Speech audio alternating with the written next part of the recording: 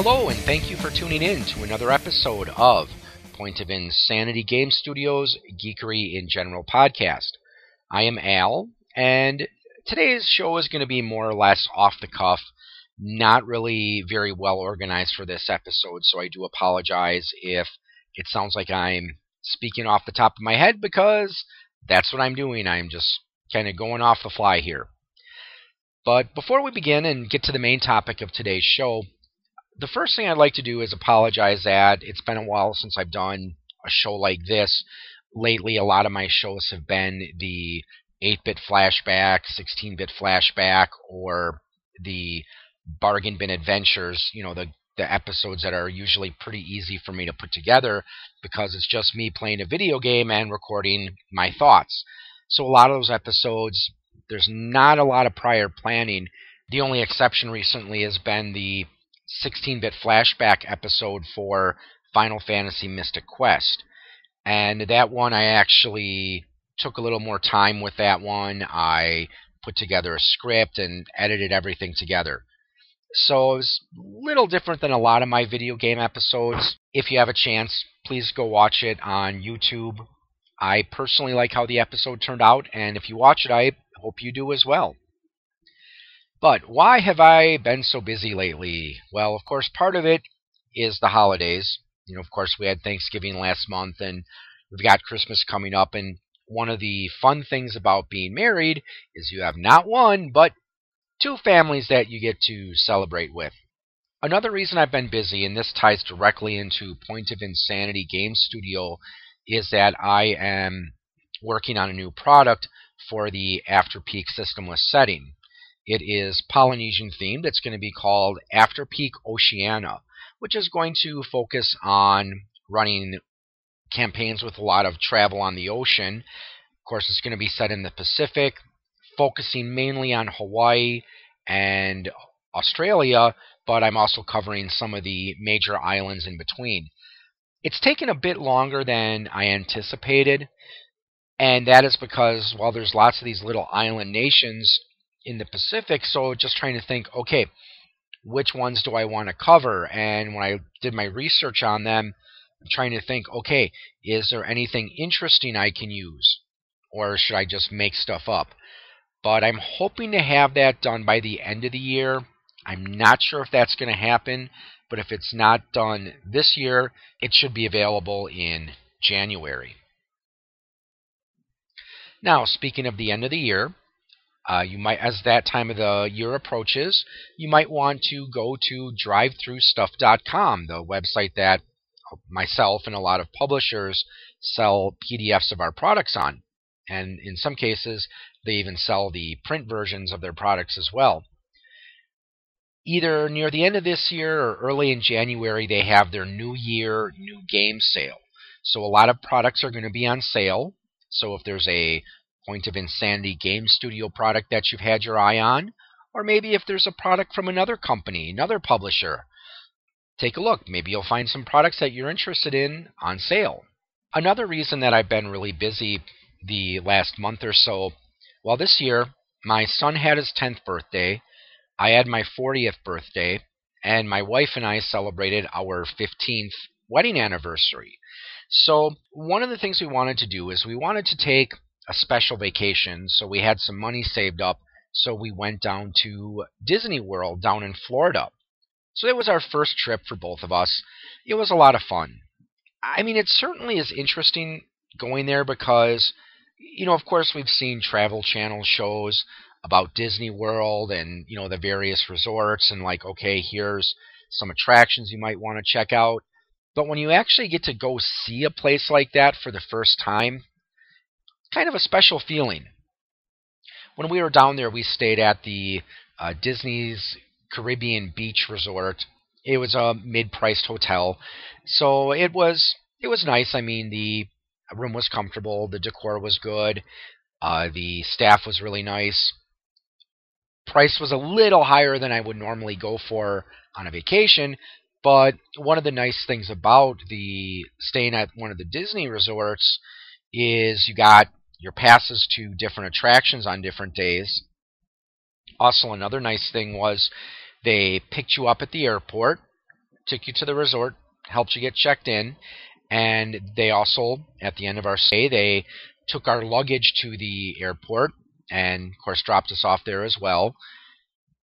Also, they had a bus system there, so you didn't have to worry about getting to the resorts. You just went to one of the bus stops on the resort and just waited until the bus with the appropriate attraction came along. So we visited the Magic Kingdom, we visited Epcot, almost said Universal Studios, but that's a totally different thing. We went to the Disney's Hollywood Studios park, Epcot Center, and the Animal Kingdom. So like I said, it was a lot of fun. I really wish I had a pedometer on me because I really wish I knew how many miles that my family and I walked during that vacation. Many years ago, my mom said that she always wished she had a chance to take my sister and I down there when we were younger, and she was always concerned that we would outgrow it. Though, having been to the Magic Kingdom and some of the other parks down there, I'm not sure if it's something that you can really outgrow. I mean, yeah, they've got, especially in Magic Kingdom, they've got a lot of attractions that are intended for your younger visitors, 5, 6 years old. But there's definitely a lot of stuff there to keep your older kids amused and your adults. The only problem I would think is if you had an exceptionally bratty teenager who, thought, oh, Mickey Mouse, that's so uncool. That's for babies. But my son, he was 10, but he still enjoyed it. Like I said, we had a lot of fun. I can't imagine what it must have been like going there in the old days. It's really kind of cool the way that Disney has kept up with technology. When we went down there, we had these Fast Pass bracelets. So what you could do is you could use that to set up a time for one of the attractions. So instead of waiting in line for 45 minutes to an hour, what you would do is you would set up a reservation, so to speak, and then you would just come back when it was your time to go on the ride. So that really helped speed up the wait times. They also even had a phone app for your smartphone that you could use to change your reservations and also see what the waiting time is on the different rides. So that was really cool. With all the pictures I took, I know I took over 400 pictures. I can't imagine what it must have been like going there before the days of digital cameras when you really had to be careful with how many pictures you took.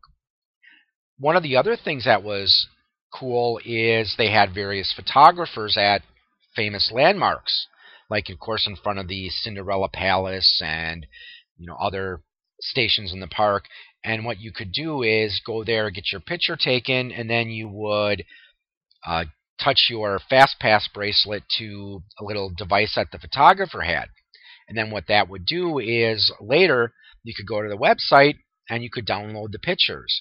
So also the FastPass braces, you could use that to hook it up to one of your bank accounts. So if you wanted to buy food or snacks, you just touch that. So in theory, you could go to Disney and in those parks without having to bring money. So good to see Disney has kept up with the times in that regard there. Definitely made our visit a lot easier. This brings me to my next short topic I'd like to discuss, Star Wars. Of course, in pretty much any park we went down there, Star Wars stuff was everywhere. One of my favorite attractions we visited was the Star Tours at Hollywood Studios. What it is, the ride is you're in this little shuttle, and you think you're just going on a peaceful little tour of the galaxy hosted by C-3PO. But then R2-D2 shows up, and the Finn guy, John Boyega's character, he shows up as well, as does the little droid BB-8, I think. It's the little guy that rolls around on the ball. You might remember I did an episode on the Star Wars 7 trailers a while ago, and, I wasn't too much for that design. But that got me to thinking, because the way the ride works is you're about to launch, and then Darth Vader and a bunch of stormtroopers appear, and they claim that you have a spy on your shuttle, so they want you to surrender that spy.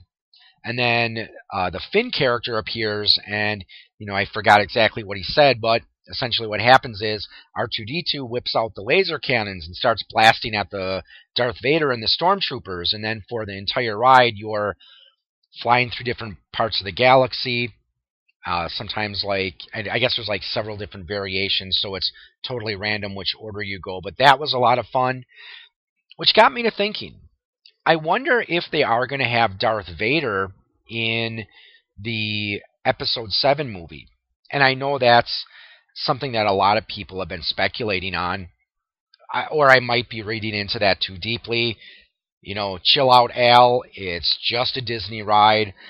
But it is kind of intriguing to think about how the Darth Vader character would appear in Episode 7. I mean, we do know that cloning technology is there in the Star Wars universe. So who's to say that Darth Vader didn't have a clone of himself lying around somewhere? Now, I'd like to revisit the trailers a little bit. I will have to say, now that I've seen some more of the trailers for Episode 7, I have gotten a lot more excited about that movie. And I am going to be seeing it this Saturday. My son, he sold a lot of popcorn for his Cub Scout troop, so we got a couple of free passes to go see that movie on Saturday. So I'm looking forward to that. My only complaint about the trailer so far is that they have John Boyega's character. I can't remember how his last name's pronounced. It's like Boyega or Boygata. I'm not sure. Finn is the name of the character. But we already know Finn is going to be using a lightsaber. So we could probably assume that Finn is the first of these new Jedi. Honestly, I don't like how they revealed that in the trailers. I mean, I knew that it was either going to be Finn or Rey that was probably going to emerge as one of these new Jedi. But since we see the Finn character using a lightsaber, again, it's safe to assume he's probably going to be the Jedi. We haven't seen Rey use a lightsaber yet. So, like I said, that kind of takes away some of the suspense and some of the anticipation. The space battles I've seen in the trailers look really good, so definitely looking forward to that. So, I don't know, maybe in the future if my friend Dan from Radio Free Borderlands, after he sees Episode 7, maybe we'll do an episode on that. So, stay tuned. On a related but unrelated note, of course there's been speculation as to who all is going to appear in the new movie. And on Facebook, a friend of mine posted a link to a page that had an intriguing fan theory that Jar Jar Binks may have actually been a highly skilled Force user and may actually have been a Sith Lord. And the rationale behind this theory is that, well, you look at some of Jar Jar's moves that he does, it's similar to Drunken Kung Fu, when he does these really high leaps, when he's leaping into the water shortly after he meets up with Qui-Gon Jinn and Obi-Wan Kenobi. Also, when he's trying to persuade the Senate, he's doing hand motions, kind of like the Jedi mind trick. We also see him disrespecting Qui-Gon Jinn behind his back, doing this in front of Anakin, as if to teach young Anakin to be disrespectful towards Jedi. So it's an interesting theory. Definitely take a look at it. But the person who wrote this theory was saying that he thought that it's possible that in Episode 2 they may have decided to use that to reveal that Jar Jar was in fact this Dark Lord Sith. But because of the fan reaction that people had on Jar Jar, of course, you saw all sorts of anti-Jar Jar stuff, on the internet around that time. The Onion, they actually had an article too about millions of pounds of Jar Jar Binks merchandise clogging up the aisles of stores, so it had to be sold for like a penny each. But of course, everyone hated Jar Jar. So when Episode 2 was being written, they may have had to take him out and put Count Dooku in his place. So think how that might have turned out if instead of Yoda fighting Count Dooku, he had to fight against Jar Jar Binks. An interesting little theory. On to the main topic of today's show. Backup games. Now, what is a backup game? I'm going to describe a scenario, and I'm sure anyone who's hosted games at their house probably has had this happen to them at least once or twice. You're all set. You're ready for game day or game night, whenever you game. Game morning, game afternoon, whatever. You've got your books out, you got the dice out, the minis are ready, and then you get a call from a couple of your gamers, and maybe one person isn't going to be there. Maybe his kid got sick. Maybe someone's going to be late because they're having car problems. Or maybe they got called into work and they aren't going to be able to get there on time. So what do you do in a situation like that where you've got your gaming stuff out and you've got maybe some of your gamers there, but some of your players are either not going to be there or aren't going to be there for a while? You might not want to start the campaign right away because you don't want to have to bring the people who are late up to speed, or maybe you're one of those people that doesn't like to do a game session if not everyone's going to be there. Then, of course, there's the opposite situation. What if someone arrives a little too early? For example, maybe you were planning on starting your game session at 2 p.m., but one of your friends thought that you actually said you were going to start at noon, so he gets there at 11:30. Well, you don't want to kick him out for 2 hours, so you've got maybe one or two friends there, and you want to find something to do with them until the party starts. Well, that's where backup games come in. Now, there are a couple of old standbys. Video games are always a good backup plan because, usually you don't need a lot of preparation to play them. I remember when one of my old gaming groups, when we got there early, or if someone was going to be late and we didn't want to start right away, he had a Sega Genesis in his basement, so we would fire up the Genesis and play video games until we were ready to start. So those are always a good fallback. Another good fallback to have are board games, because who doesn't like a good board game? Now, of course, board games are a topic that my co-host and I, Steve, discussed many, many months ago, our first episode. Board games today, they might not necessarily be good for backup games, because I know there's a lot of games out there that, while they are designed to be played in 2 or 3 hour sessions, such as the Firefly board game, and sometimes they take about 10 or 20 minutes just to set up. This is where a lot of earlier board games are good, because they're usually a lot faster to prepare and get ready. A couple of board games that you might want to pick up at your local thrift store, or maybe see if they're available on eBay for a reasonable price, are Hero Quest and Dragon Strike. Both of these games have that D&D fantasy feel to them, so if you're trying to get in the mood for a fantasy session, they can certainly help. Not only that, they're pretty easy to learn. Now, I know Hero Quest can involve a little bit of setup, because you got the board and you got to set up the scenery, but they do have the scenario booklet, so those are always helpful. And Dragon Strike is the same, where, again, it does require a little bit of advanced preparation, but not much. I mean, both of these games do have scenario books with lots of ideas that you can use for a game session. Another game I'd like to recommend, and it is out of print, so it might be kind of hard to find, but definitely worth it, Star Wars Epic Duels.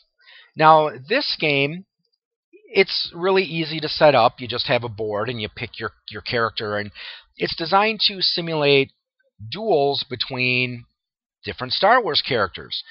At this time, they were only up to Episode 2, so the only characters you're going to find in there are from the original trilogy and then Episode 1 and 2.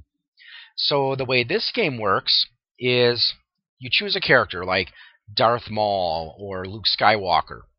And that character, each character has their own deck of maneuvers. And depending on the character, you have either one minor assistant character or two minor assistant characters. Like, for example, Darth Maul, he has 2 battle droids. And Luke Skywalker, he has Leia as his minor assistant character. Pretty easy game to pick up on, but still a lot of fun and definitely worth looking into if you have the chance. Card games are also another good idea for a backup game. Not just the kind of stuff you would play with the card deck. Collectible card games are usually pretty good. I mean, Magic I remember playing, not too hard to pick up on. I've played a little bit of Pokemon, and I mean, I know of course it can take a while to build a deck, but my experience is a lot of the hardcore Magic players I've gamed with and hung out with over the years usually have 3 or 4 pre-built decks anyway. So if you're waiting for someone to show up, then you can just, they could just go ahead and give you a deck and you're ready to go. Plus, the nice thing about games like Magic is you can do multiplayer duels. So let's say you got 2 people that arrive early. Well, you can always just whip out a couple of Magic decks and have a 3-way duel. Another option you might want to consider are non-collectible card games. And there's a few of them out there. Some of the ones that I remember playing, Geeks the Convention. I do have a copy of this. Unfortunately, I can't find it, so I wasn't able to review it before I started recording tonight. But it's one of those games that anyone who's been to a major game convention like Gen Con can relate to it. Now, the way Geeks the Convention works is you've got a busload of geeks, and you draw various cards that are divided into 4 categories. I think they're revolting, horrifying, boring, and scary. I said it's been a while since I played it, so I don't remember exactly which categories there are.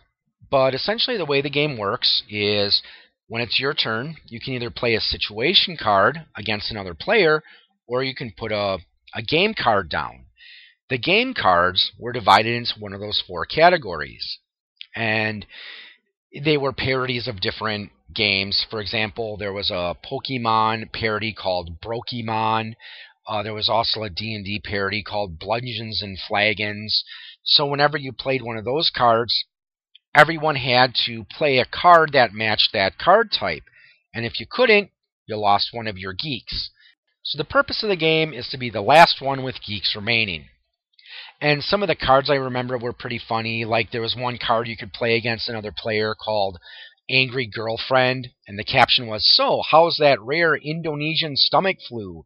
So in order to get out of that card, you could play like the Little Brother card or the Lying Friend card. There were also ones like the Miniature Painting Contest, and I remember the quote on that one was, "Would you mind if I manhandled that a miniature you just spent hours painting with my peanut butter covered fingers?" So that's a good one to check out if you have a chance. Another one I'd like to recommend is called Game Design the Shafting. I have a friend, Ben, who runs a company called Region Entertainment, so if you want to get a copy of Game Design the Shafting, you have to order it directly through them. I don't think it's available in general retail. The purpose of Game Design the Shafting is you're taking the part of game designers, and you have to get a majority share of the gaming market. So the way that works is when you draw your cards, you get staff members. These are things like the min-maxer, the situationalist, the rules lawyer. Another one that I really liked was the veteran gamer. And he was supposed to be the old school gamer that, and as the card said, you can respect his wisdom, but if you have to hear that story about how his fighter made it through the Tomb of Infinite Evil with 2 hit points remaining one more time, you're going to shank him with a 4-sided die. So it had funny things like that. And then also to help you get along, you had other cards like acceptable artwork, good artwork, or really, really good artwork.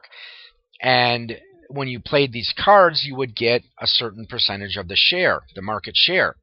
So the game came with 100 tokens, and let's say you did something that got you 2 points of market share. You would take 2 of these tokens. I remember helping him play test it at a convention once, and he was just using pennies, but it gets the idea across. So the goal is you want to capture the majority of the market share. So let's say there's 2 people playing. The first one to get to 51 points wins. There's 3 people playing. The first one to get to 34 points wins. There were also some humorous cards you could play as well. Like, for example, there's one, your game has a fatal with F period, A period, T period, A period, L period, flaw. Look it up if you think you can handle it. There's a notoriously bad RPG called Fatal. Another one you could do is there was the Never Been Done Before card, which is you've just created a game about syphilitic gerbils from Uranus. Yeah, no one's played it, but would anyone really want to? Another card I remember is you could play a frivolous lawsuit against one of your other players. And I remember we had all sorts of fun making up different lawsuits. Like one of them is we copyrighted or trademarked the letter A. So now, you had a frivolous lawsuit against another player, meaning that, you're suing them because they use the letter A in their books. So all sorts of fun stuff like that. It's a really fun game and not too difficult to catch up on as well. Now, there are some role-playing games that also make very good backup games as well. These are games that are good for both one-shot gaming sessions as well as long-term campaigns. For example, Basic D&D. That's always a good game to have on hand because character generation for Basic D&D, really simple. Just roll up your stats, roll up your gold, buy your equipment, you're set to go. No messing around with selecting powers and feats and skills and all that other stuff that you do in the later versions of D&D. Again, fairly easy to catch on to. And if you just want to do a very simple dungeon crawl, it really doesn't take a lot of effort to put one of those together. Another game I recommend, if you can find it, is TSR's Marvel Superheroes. Specifically, I'd recommend the basic set. They did eventually come out with an advanced set, but in my opinion, the basic Marvel Superheroes is better than the advanced Marvel Superheroes. One of the reasons that I think this is a good backup game to have is, first, for a new player, it's super simple. All you have to do is say, this is what I'm doing, and then the game master would say, like, okay, that'll require a strength feat or an agility feat.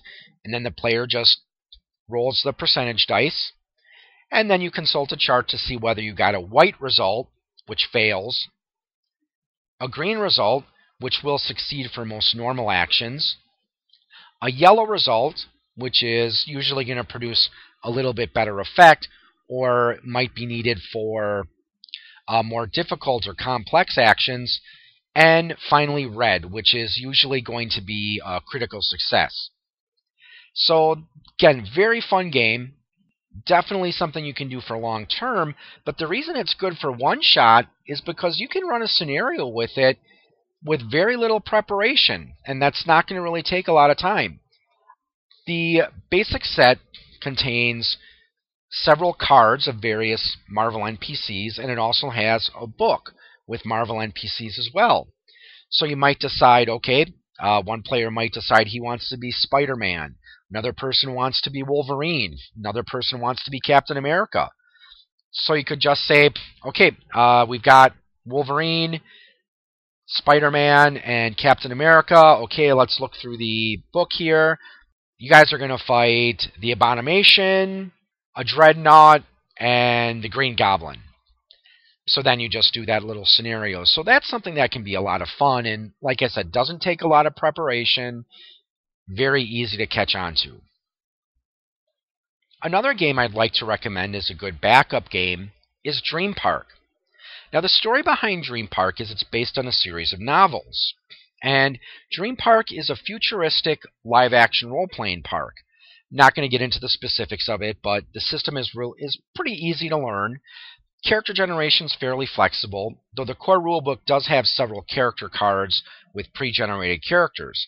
So if you don't want to go through the character generation process, you can just give each of your players a card and then put them through a scenario.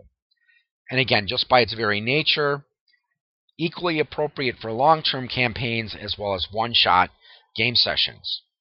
Two other ideas that you can use for backups And these are both good ideas because if you're going to have a game session, chances are you've got your miniatures and your dice and your reference books out already. One thing that my friends and I used to do when we were playing 2nd edition, if, let's say, we wanted to take a break from our campaign, or again, we were in a situation where a few people were either late or not going to show up, we did what we called a monster mash. And what you would do is, well, we each got a certain number of experience points. I think we usually used like 50,000. And then what we would do is we would buy an army of monsters using that experience points. So you would look through the monster manual. So let's say that you saw a monster worth 10,000 experience points. You could choose 5 of those if you wanted to, or 10 monsters worth 5,000 experience points. So you would build this miniature army, and then we would just go at it and fight. Another idea that you can do is a reverse dungeon crawl. This is where the game master sets up a layer or a map of some kind of a dungeon, and the game master is actually playing the adventurers, and the players are playing a group of monsters, kobolds, orcs, whatever's in the dungeon. So the player's objective is going to be to, of course, kill the adventurers, while the game master, his objective is to find a treasure or just kill all the monsters. So like I said, those are both some interesting ideas because chances are you've got your minis and dice and books ready anyway. So if you're not going to do your main campaign, no big deal because you've already got the stuff you're going to need there. Oh yes, another card game I'd like to recommend if you can find it. Trivia games can always be a lot of fun. If you've got like a copy of Trivial Pursuit, and I know, of course, there's tons of different variations of Trivial Pursuit. They've got expansion cards. I know that I've also got the Lord of the Rings and the Star Wars Trivial Pursuits. So what you can do is just pass the time by asking each other the questions. Finally, another card game I'd like to recommend is during the days of 2nd edition, they released a D&D trivia game. And it had some questions that, were actually very practical and helpful to know for a game session. Like, for example, one of the cards I remember, it had a question: a wizard sees a troll approaching. He's going to cast Melf's Acid Arrow. What material components does he need? And I suppose if you wanted to, you could just even crack open your copy of your player's handbook and use trivia questions there, like, you're going to cast Fireball. What material components do you need? You're going to cast a sleep spell. What type of material components do you need for that? Another question I remember from that card game is, what are some of the most overlooked treasures by adventurers? And the answer to that was rugs, tapestries, and sculpture. Because these things can all be very valuable, but, it's kind of hard to lug around a 10 by 10 foot tapestry in a dungeon, even if you do have a few bags of holding.